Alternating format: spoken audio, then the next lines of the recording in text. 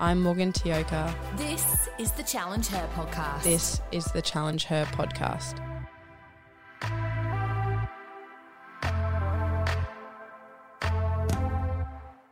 Hi guys, you're here with Morgan Tioka, your host of the Challenger podcast, and today my special guest is one of my really good friends, Ali Kemp. Yep, you nailed it. I was having a bit of like a mental blank then, and I was really stressed that I was going to get that wrong. But in my head, it was like Ali Kemp. Don't get it wrong. Going back to like all of the team rosters that we've had, and I'm like, surely. So Ali and I play rugby union together on the East Rugby Union team. And Ali, you've only been playing for how many weeks? Like 9. 9 weeks. And we've gotten to know each other pretty well. Yeah. And we had a really great chat about a week ago.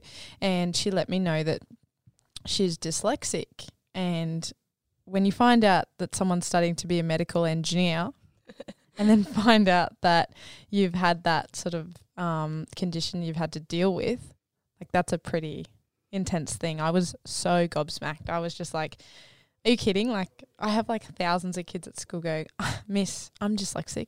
I can't. You know what I mean? Yeah. I mean, I did drop it on you right at the end of our drive home. But yeah.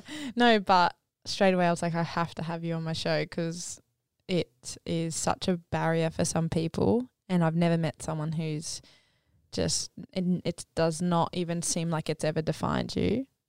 Or that's the sort of feeling I sort of get from you now. Yeah, it probably did when I first found out, but I mean, that was like 8 years ago, so yeah, I think I've been able to work through it a bit more and, I don't know, just get on with my life. Yeah. So tell us about Ali growing up. So I've had a pretty weird childhood. My parents have owned a carnival ride company and an animal nursery company pretty much my whole life. So, yeah, we worked on weekends, working with kids, teaching them about animals, then obviously super fun with carnival rides. Yeah. And then I went to boarding school from grade 10. Then I went to college, and now I'm 5th year studying a long one, Bachelor of Medical Engineering with honours and IT. So Unreal. So yeah, it's been a I wouldn't say a long life, but it's good. Good. Yeah, like a long studying journey. Oh, yes. I'm ready to be done. Yeah, I bet you are. But no, almost there. So your parents are pretty much getting ready for the ECA at the moment. Yeah. So it starts in a week's time, which is fun. But yeah, we do the big animal nursery that everyone goes in and can interact with the animals and stuff like that. And I'm the supervisor, which feels a little bit weird because probably most of the people that work for us are older than me. But you know what? I already know what I'm doing. So. Yeah, that's so true. That's such a crazy, amazing degree. I've never heard of it before. Yeah, it's the most people-based engineering degree you can do. Right. Yeah, so I obviously love working with people, but I love maths and science. So I was like, what can I do? Then I went through all of the different engineers, like civil, no, don't want to build buildings. Like electrical, no, too hard, don't want to do circuits. Yeah. And then I found medical engineering, and ideally it would be, once I finish, it would be like prosthetic limbs, particularly legs. I think that's just so cool, like imagine robot legs. Yeah, and can you tell everyone about your thesis that you just told me about? Yeah, so I just finished, which is great. It's been a year-long project with the Centre for Children's Health Research with my supervisor, Paige Little, and we were doing, it's hard to explain, but 3D modelling of children's spines with scoliosis. And then specifically I was looking into the collagen fibres found in your IVDs and trying to calculate them specifically for kids with scoliosis. So you're pretty much trying to sort of be able to put something in that's going to help adjust. Well, what they use the models to replicate the surgery that a child will go through if their spine is too curved. So they can use the model to replicate what the surgery will do and then see, that's not actually going to work, like they can replicate what it will do. Right. Yeah, so So it's sort of like that safe practice before something happens in such like a high risk. yeah, because it's really hard. Obviously, the spine is very complex, so it's quite hard to visualize and calculate aspects of it without being able to see it.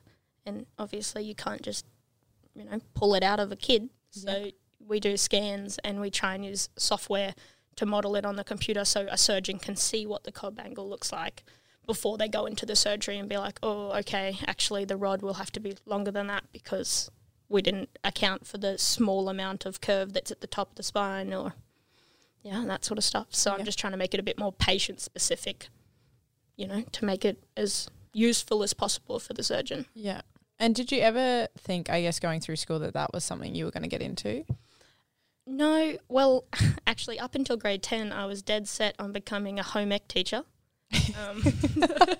That's so different. Yeah, home ec and maths teacher, that's what I was going to be. And then when I went to Stuart Home, we did like a careers testing day or something, and one of the like little descriptions was people who like maths and science, and then one of the things was engineering. I was like, I like maths and science.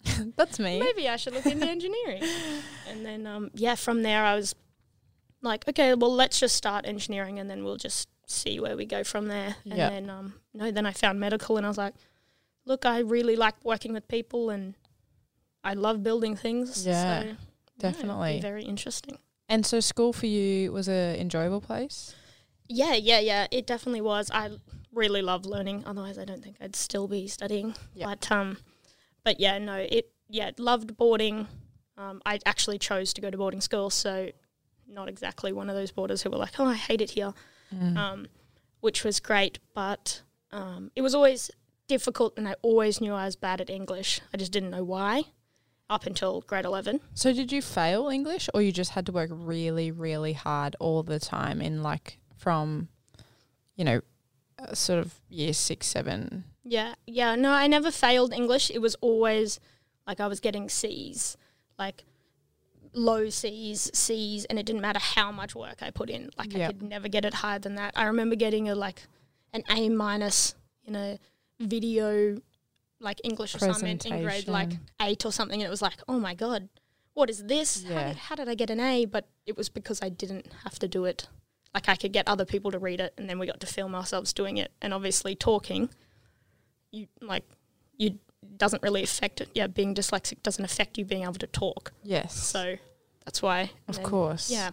But no, it wasn't until grade 11, and I did fail an assignment that my English teacher was like, something might not be right because you're not writing like you speak.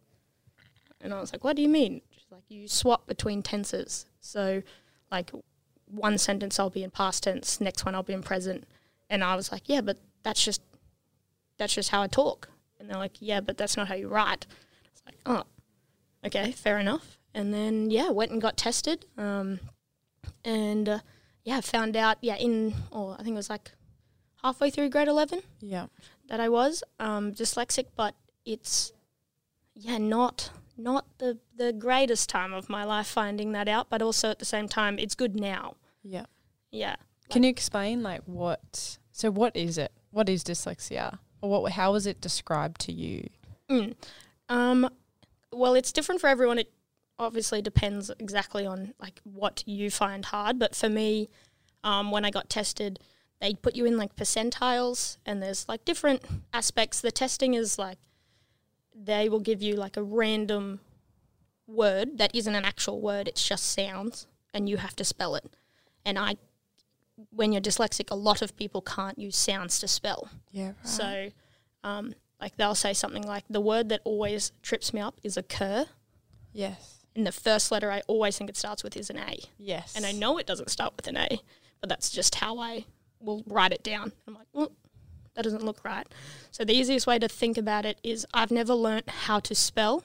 I've learnt how to memorize. Yes, okay. Yeah, so I've memorized how to spell a lot of words. Yes. Yeah, which is why a lot of people will, like, when I'm texting, my vocabulary, that was a hard one to say, is quite limited because I don't want to spell it wrong. Yes. Yes. That makes so much sense. Yeah, right. I guess because we must, that's something so simple that we must all take for granted. Because if you ask me to do a spelling bee or ask me to spell a word, straight away I'd start like breaking it down and then sounding it out, and then I'd write it down. Yeah. But for you, you've literally visualized and seen that word written 100 times, and that's how you replicate it on paper. Yeah. So it's so obviously you can still use like sounding out to try and do it, but it's not as simple as just sound it out. Yeah. It's like, okay, well, I can try and sound it out, but it's still probably going to be wrong. Yes. But, and so when you found that out, what was sort of talk me through, like, what was your, how did you internally deal with that? And then how did you deal with that, I guess, going to school? Like, what were the first thoughts in your head as soon as you found that out? Well, when she told me before, I can't even remember who did it. Maybe it was Speechy. They said certain things. They're like, do you feel like you always have to look at the board like 4 or 5 times more than anyone else? I was like, yeah, I feel like I have to look at the board like 3 or 4 times for one word rather than for a whole sentence when you're trying to copy things down.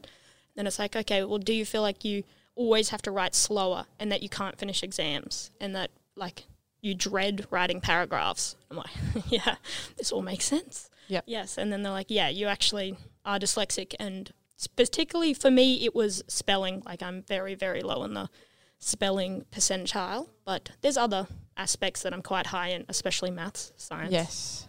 Hence the engineering.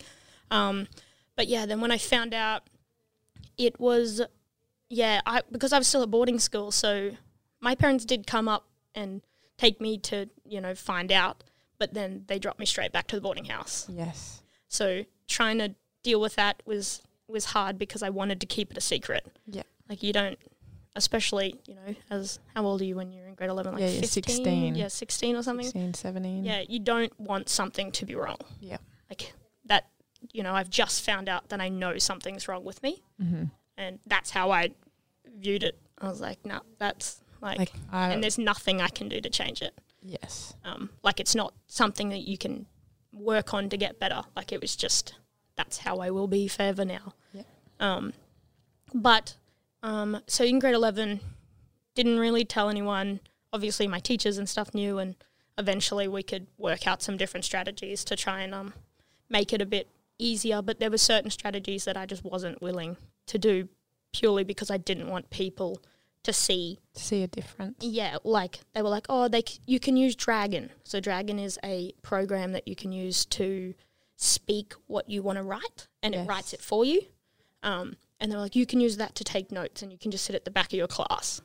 And I was like, no, there's no way I'm going to speak my notes at the back of the class while everyone else is in silence.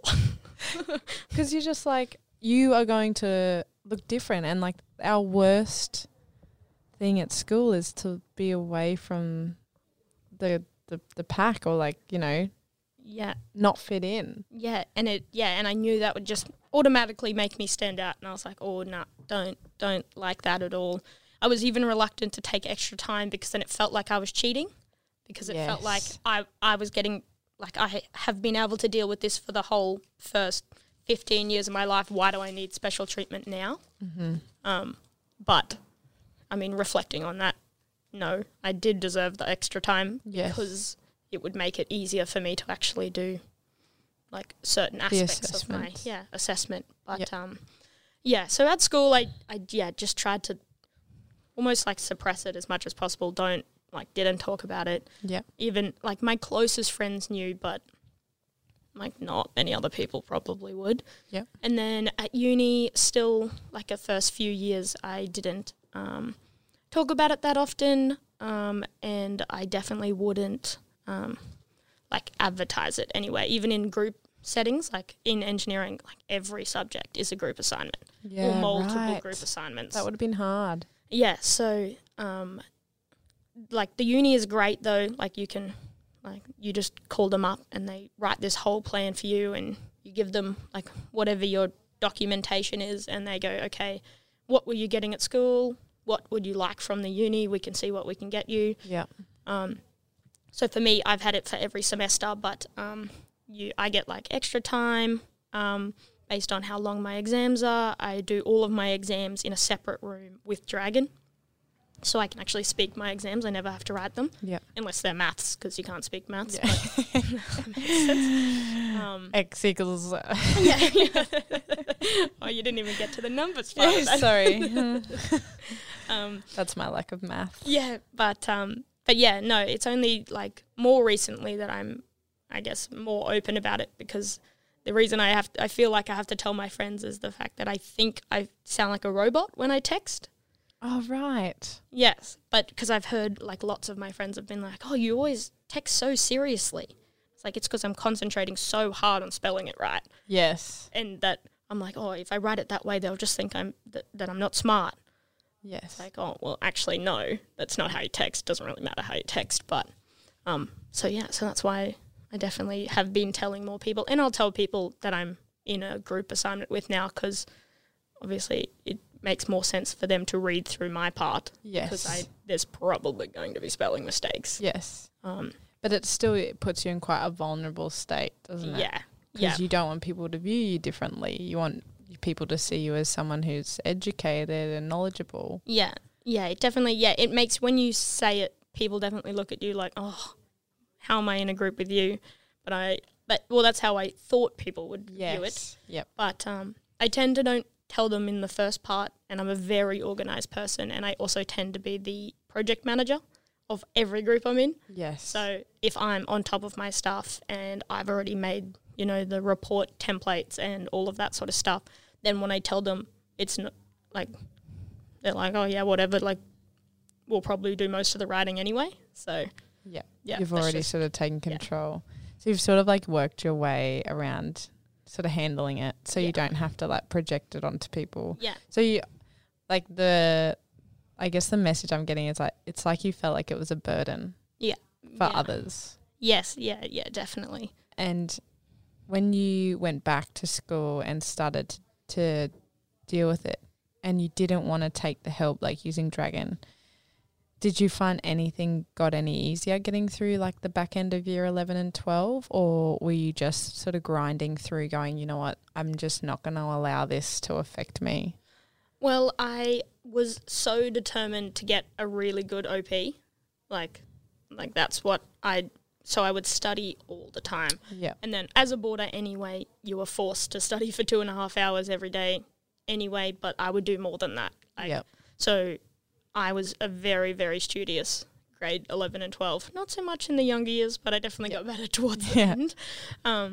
But yeah, no, grade 11 and 12, I just used to study all the time. So I would take some of the help, and like part of my, the help that I got, I guess, was that grammar and some aspects of spelling didn't count. Mm-hmm. So they couldn't mark me down in my exams and my assignments for grammar and spelling. Yep. So that made it less pressure when I was doing my assignments, because beforehand they would be like, no, it's full of spelling mistakes, like the grammar's like terrible. Whereas then now they weren't allowed to. So it would make it like I'd always get a little, like I was getting better marks because I wasn't losing those marks on things that I just couldn't fix, I guess. So what would you say, I'm going to give you two scenarios. One, what would you say to the teachers who have young kids in their classroom who are dyslexic and who probably don't want to have those strategies? Like I've had kids and I've gone out of my way to create really cool modified booklets to suit, but the even the demonstration that their activities are different, even when they're not sitting together, is still too much. And they just don't want a bar of it. And the last thing you want them to feel is uncomfortable. But at the same time, it's like, okay, well, how am I going to help you pass? Yeah. It's like, what could we do, or how could we have those discussions with them to make them feel like, we just want them to succeed? I knew you were going to ask me this question too. I'd been thinking about it all day, but I honestly don't really know how to answer the question, because even like now I'm more fine with it. I mean, it's not exactly my favorite topic to talk about still, but but I don't know how I would have reacted any differently in grade 11 and 12, because that's all you want to do is be able to fit in and not be seen as different, and you are. But I think that's like a big thing. Like, it's good to be different. Yes. Like, you know, being able to do what I can do in engineering, I may not have been able to do if I wasn't dyslexic, like, because I'd be too focused on English. Who knows? Yeah, exactly. But I think, honestly, I don't know what strategies you can put in place. What you could say, hey, it's hindsight's a wonderful thing. Yeah, that's the whole point of this podcast is that, man, there are so many things that if you could go back and just go, I'm totally going to be different and watch me absolutely shine. Yeah. And you just don't care. But at the time when you're a kid, you just care so much about fitting in and not being in that limelight for any negative attention. It's just so scary. Yeah, no, it definitely, I don't know if this would have helped, but I think when you are dyslexic, when people say, I'm like totally dyslexic or something, but as a joke because they can't spell, or something they write is wrong, or like, but they're not, they just do it as a joke. That's definitely not helpful. Yeah. Because then it makes you even be like, oh, well, I don't want to talk about it then. Definitely. Because, like, someone's trying to make a joke out of it, and like, I actually am, like, that's why I can't spell, or that's why I can't do this. But yeah, so maybe making other students more aware of what it's like, how it affects people. Yeah. Not necessarily singling anyone out, being like, oh, this person is, but making a bit more like, oh, it's different when you're learning, when you don't learn like everyone else. Definitely. But then again, I'm not sure if I would have loved that. Yeah. But that's true. But what about you? Like, what if you could go back to you at that exact time now? If you could go back to that Ali who just found out, you know, what are some of the things that you might say to her to just help support her through that time? I would have said probably you don't need to study all the time. Like, you can go out and you can do, I don't know, more things and have more fun, I guess. I mean, once I got to uni, that was totally fine. I was like, oh, well, I've already got here. They can't kick me out. So they can, but they haven't. I mean, they can, but. But yeah, probably just not take it as seriously as I probably did. Take more help where you can get it. Like, there was lots of people willing to help me, but a lot of the time I just didn't want to take it. And because I'm a very independent person, so if I can do it myself, I will do it myself. Do you think that by receiving help, it's like you failed in some way to complete those tasks? Yeah, definitely. Or it takes away from the fact that you did it yourself. Yeah, it like diminishes like you couldn't, the merit. Yeah, you couldn't do it yourself, so like it's not as good. Yes. But like that's not the case. Like, getting someone else to read your assignment doesn't mean that you didn't write the assignment. I was the polar opposite to you. I was like, anybody want to help me? I need help. Can you read it? You read it. Can you read it? And I was totally capable. I was just lazy. And so I didn't work hard at school. And so when I got to uni, I had to work 3 times as hard. I was the one going to study on Saturdays all day in like the libraries with one of my friends, Mitch, who, beautiful friend, but he was so studious. He's like, do you want to come on Saturday and come study? I'm like, not really, but I'll see you there because I need this, otherwise I'll fail. Yeah, no, I'm not a weekend studier, that's for sure, not anymore. Yeah, that was me. Oh, yeah, that's really interesting. I guess we are coming across a lot of kids coming through the school at the moment, and it might not be an actual condition. It might just be like mental health, anxiety, depression. But there's so many things. There's so many ADHD, dyslexic. Yeah. There's so many things coming into our space now that it makes you wonder how you can support them all, because there's so many everywhere and everyone needs something different. And that's the space we're currently in. Yeah, no, it makes it really hard. I can definitely see, because even like being dyslexic, not every person who's dyslexic will need the same support, because it all just depends on where you are and also how young you found out. Because apparently if I had found out younger, there are strategies to get you to a certain place where you will be able to do it better. But because I found out so late, they were like, pretty much like, it doesn't matter what you do, this is it. Like, this is how you will be. You can't really do anything to make this better. Yeah.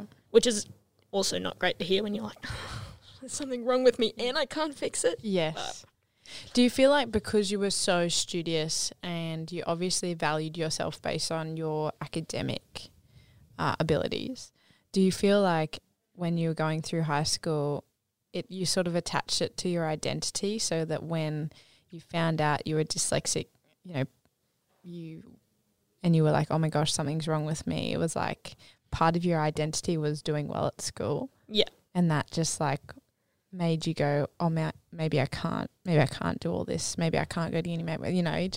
Second guess yourself. Yeah, it definitely did, because like I obviously did quite well. I studied so often, so I did quite well when I was at school. But it helped.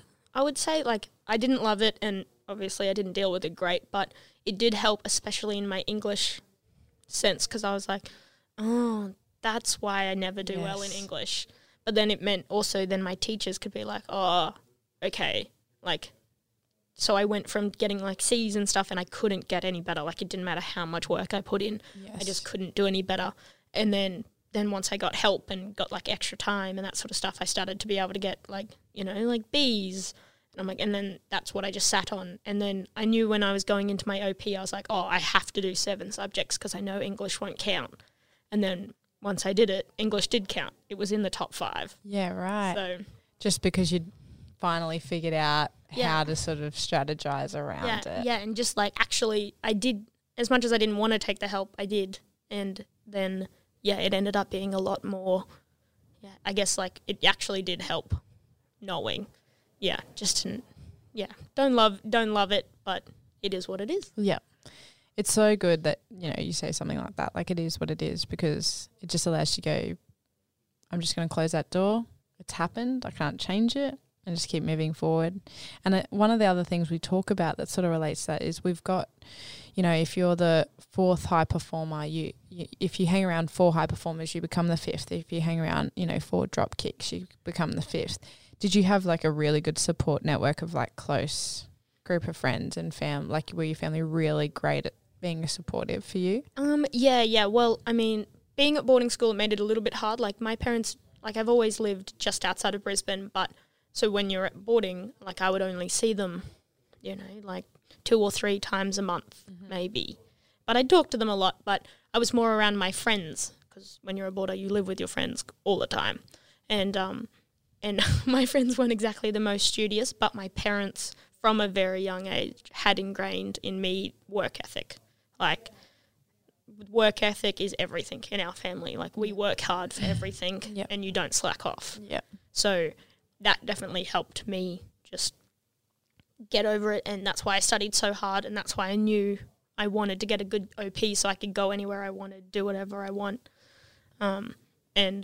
So I did have, a great support network, and my teachers were really supportive as well. A lot of them, obviously, it makes it hard because they're not 100% sure how to deal with it. Yeah.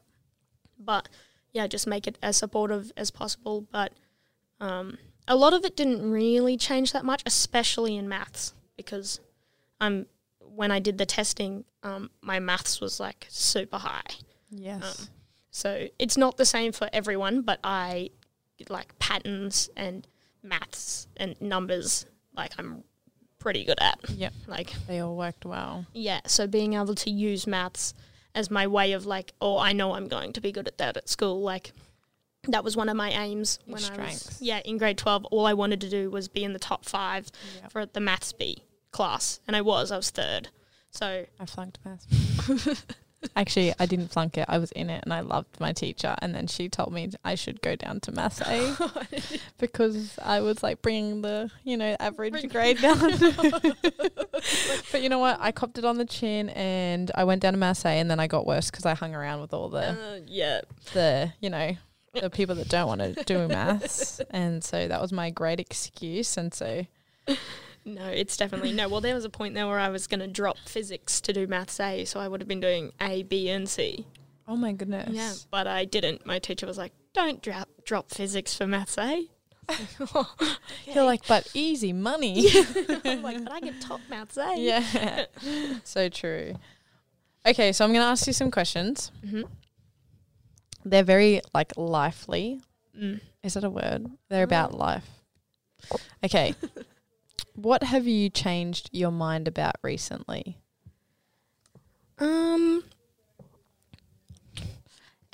Actually, this was after listening to one of your last podcasts. Oh, which Yeah. one?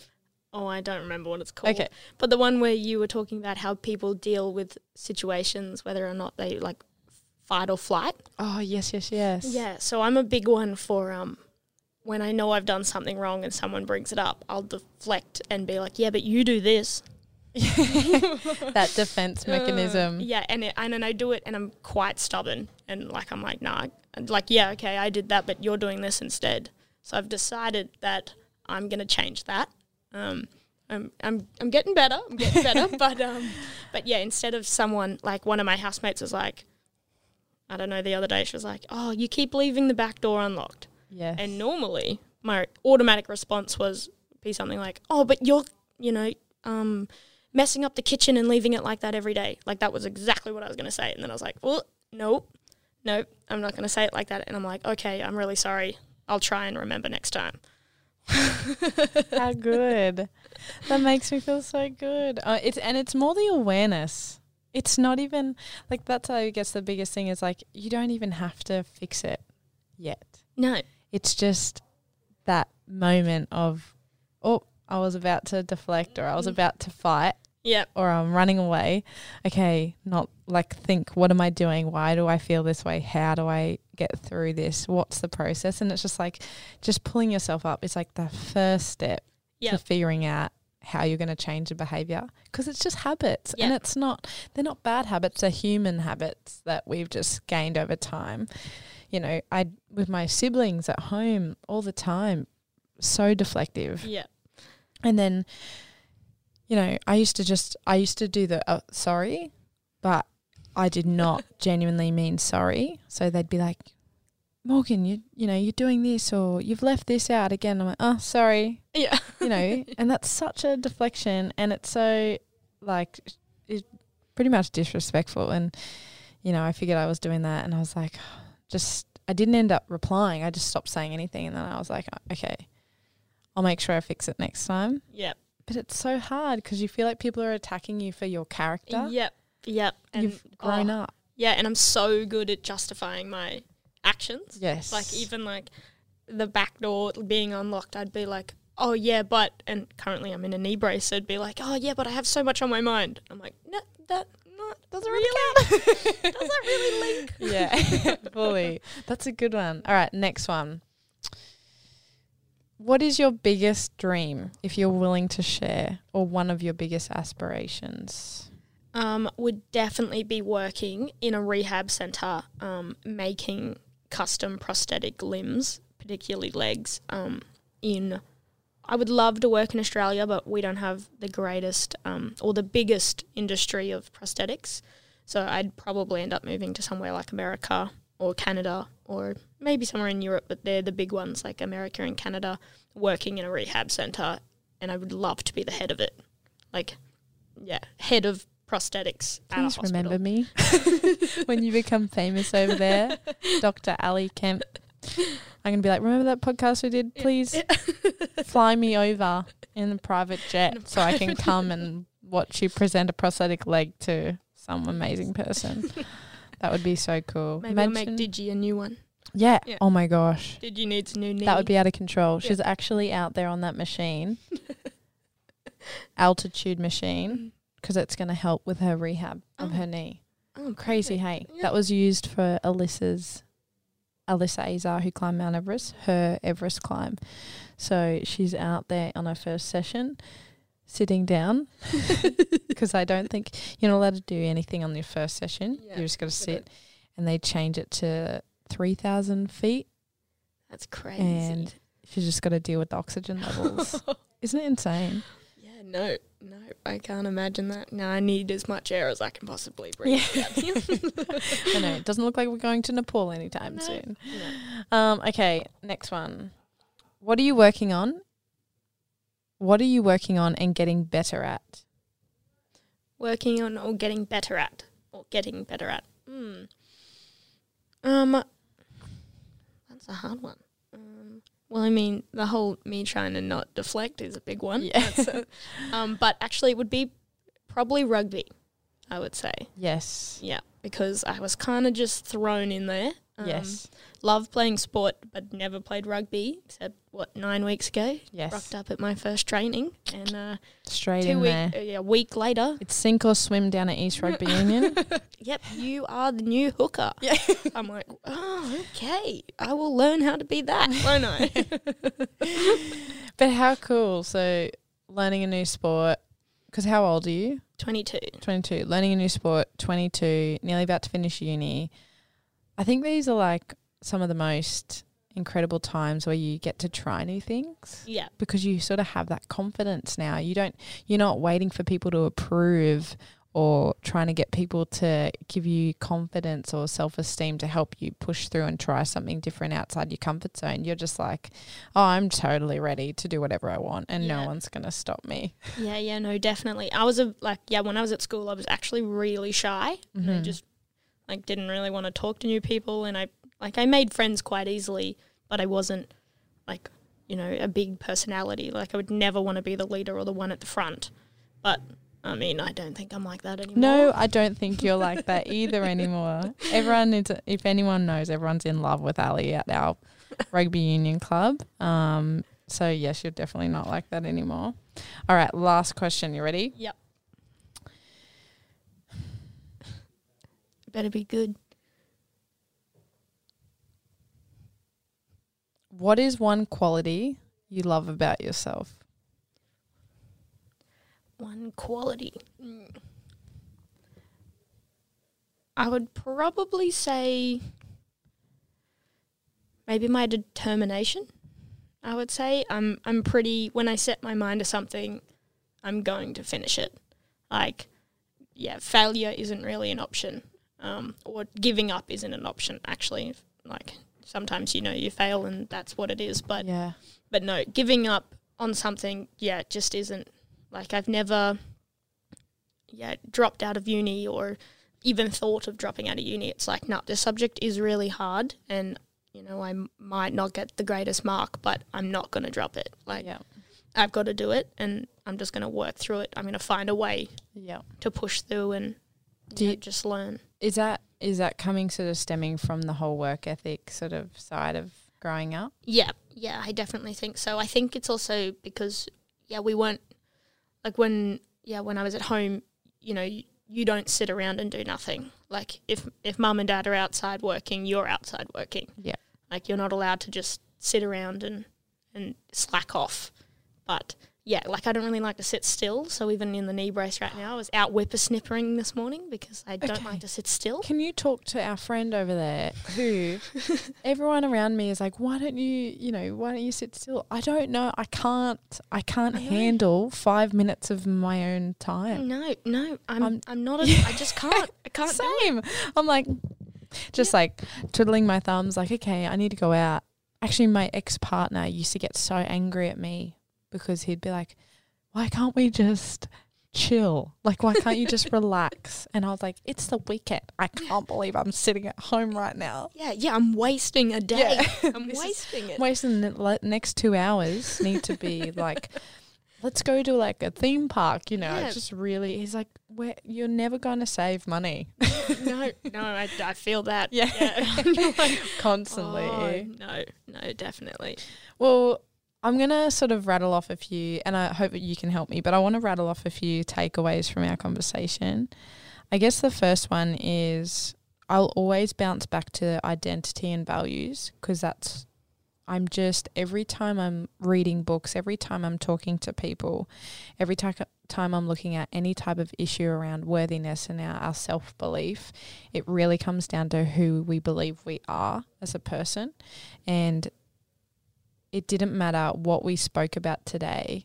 one of the key things I took away from you was just, you know, work ethic was such a key to changing your, not ability, but like changing the way you thought about being dyslexic and dealing with that, because you were just like, it's not going to allow me to fail. Like, I'm going to keep pushing through. And that's obviously one of your key values. Yeah, definitely. Identity and determination. And I was just like, bang, like straight away. And that is a key as to why you are successful, because you really know who you are based on your values. Yeah. And I just think that's so key. Another takeaway, and I'm hoping sort of young girls are listening to, is just your self-belief. You know, once you got through sort of figuring out that, I'm dyslexic, I don't want people to know about it, but you never allowed it to stop you from achieving. Yeah, no, definitely. And I think our girls sometimes can really, because we're overanalyzers and we get all up in our own head about everything, and we're really emotional beings, we don't take risks. And we don't put ourselves out there. And I think when you were talking about, you know, I wasn't going to allow it to define me. Like, I kept working hard. I didn't change anything. I was extremely studious. You said I even got more studious. It's just another key that, like, we don't allow the things around us or other people to define who we are. Yeah. You know, we get to choose our narrative. Yeah. Well, I definitely, when I was thinking about it, I didn't want to fail, and then no one would say this, but it'd be like, oh, she failed because she's dyslexic. It's like, no, she just did it. And then it had nothing to do with me being dyslexic. I just happened to be. Yes. Yeah. So true. And I guess the takeaway for some of our girls or listeners is just really know who you are and your values, and don't allow conditions or things to define you. Figure out ways and strategies to just handle it and close the book on a chapter. Keep moving forward. Yeah, definitely. Figure out, especially because I was like, no, this is how I am and this is what it's going to be. It's just keep going. Just figure out how you're going to deal with it. And if you don't want to talk about it, you don't have to, but it does help. It definitely helps when people know, because then they're like, if I go, oh, how do you spell this word? If they know, they'll just spell it for me. If they don't, they'll be like, they look at me like, oh, you should know how to spell that word. Yeah, how do you not know how to spell that word? Yeah, like, how do you not know how to spell occur? I feel like I'm a walking dictionary at school. Kids think and you're an encyclopedia, and you're also a Google searcher at the same time as well. But, yeah, I have many moments that I was just like, my memory just popped up and I was like, oh, my gosh, I've done that so many times, where they'll just be asking and I'm like, you know, suffocate, SU, and I'll just like rattling it off and carrying on, and then they'll be, what about this one? I'll just say it out loud, because I can't even be bothered to go sound it out, break it down, even though that's meant to be the right thing. I'm just like, okay, write it, hurry up, we're late. Don't have enough time for this. Yeah, fully. I just want to wrap up there and just say thank you so much for coming on and doing this with me. I think it's really special. I think your story is really special, and I think you're a really great person. And so I absolutely love doing this stuff, and I think people get really good value out of different women in, you know, our lives who are really creating change and pushing forward and having incredible aspirations, and they're not allowing, like I said before, anything to define who they are. They know who they are, and so they are going to walk past the critics and the judgment and all the internal people and internal feelings that tell you you're not good enough, and you're going to keep pushing towards your dreams and goals, and I think that's really special. So thank you for coming on the show. Oh, thank you for having me. And we will talk to you guys soon.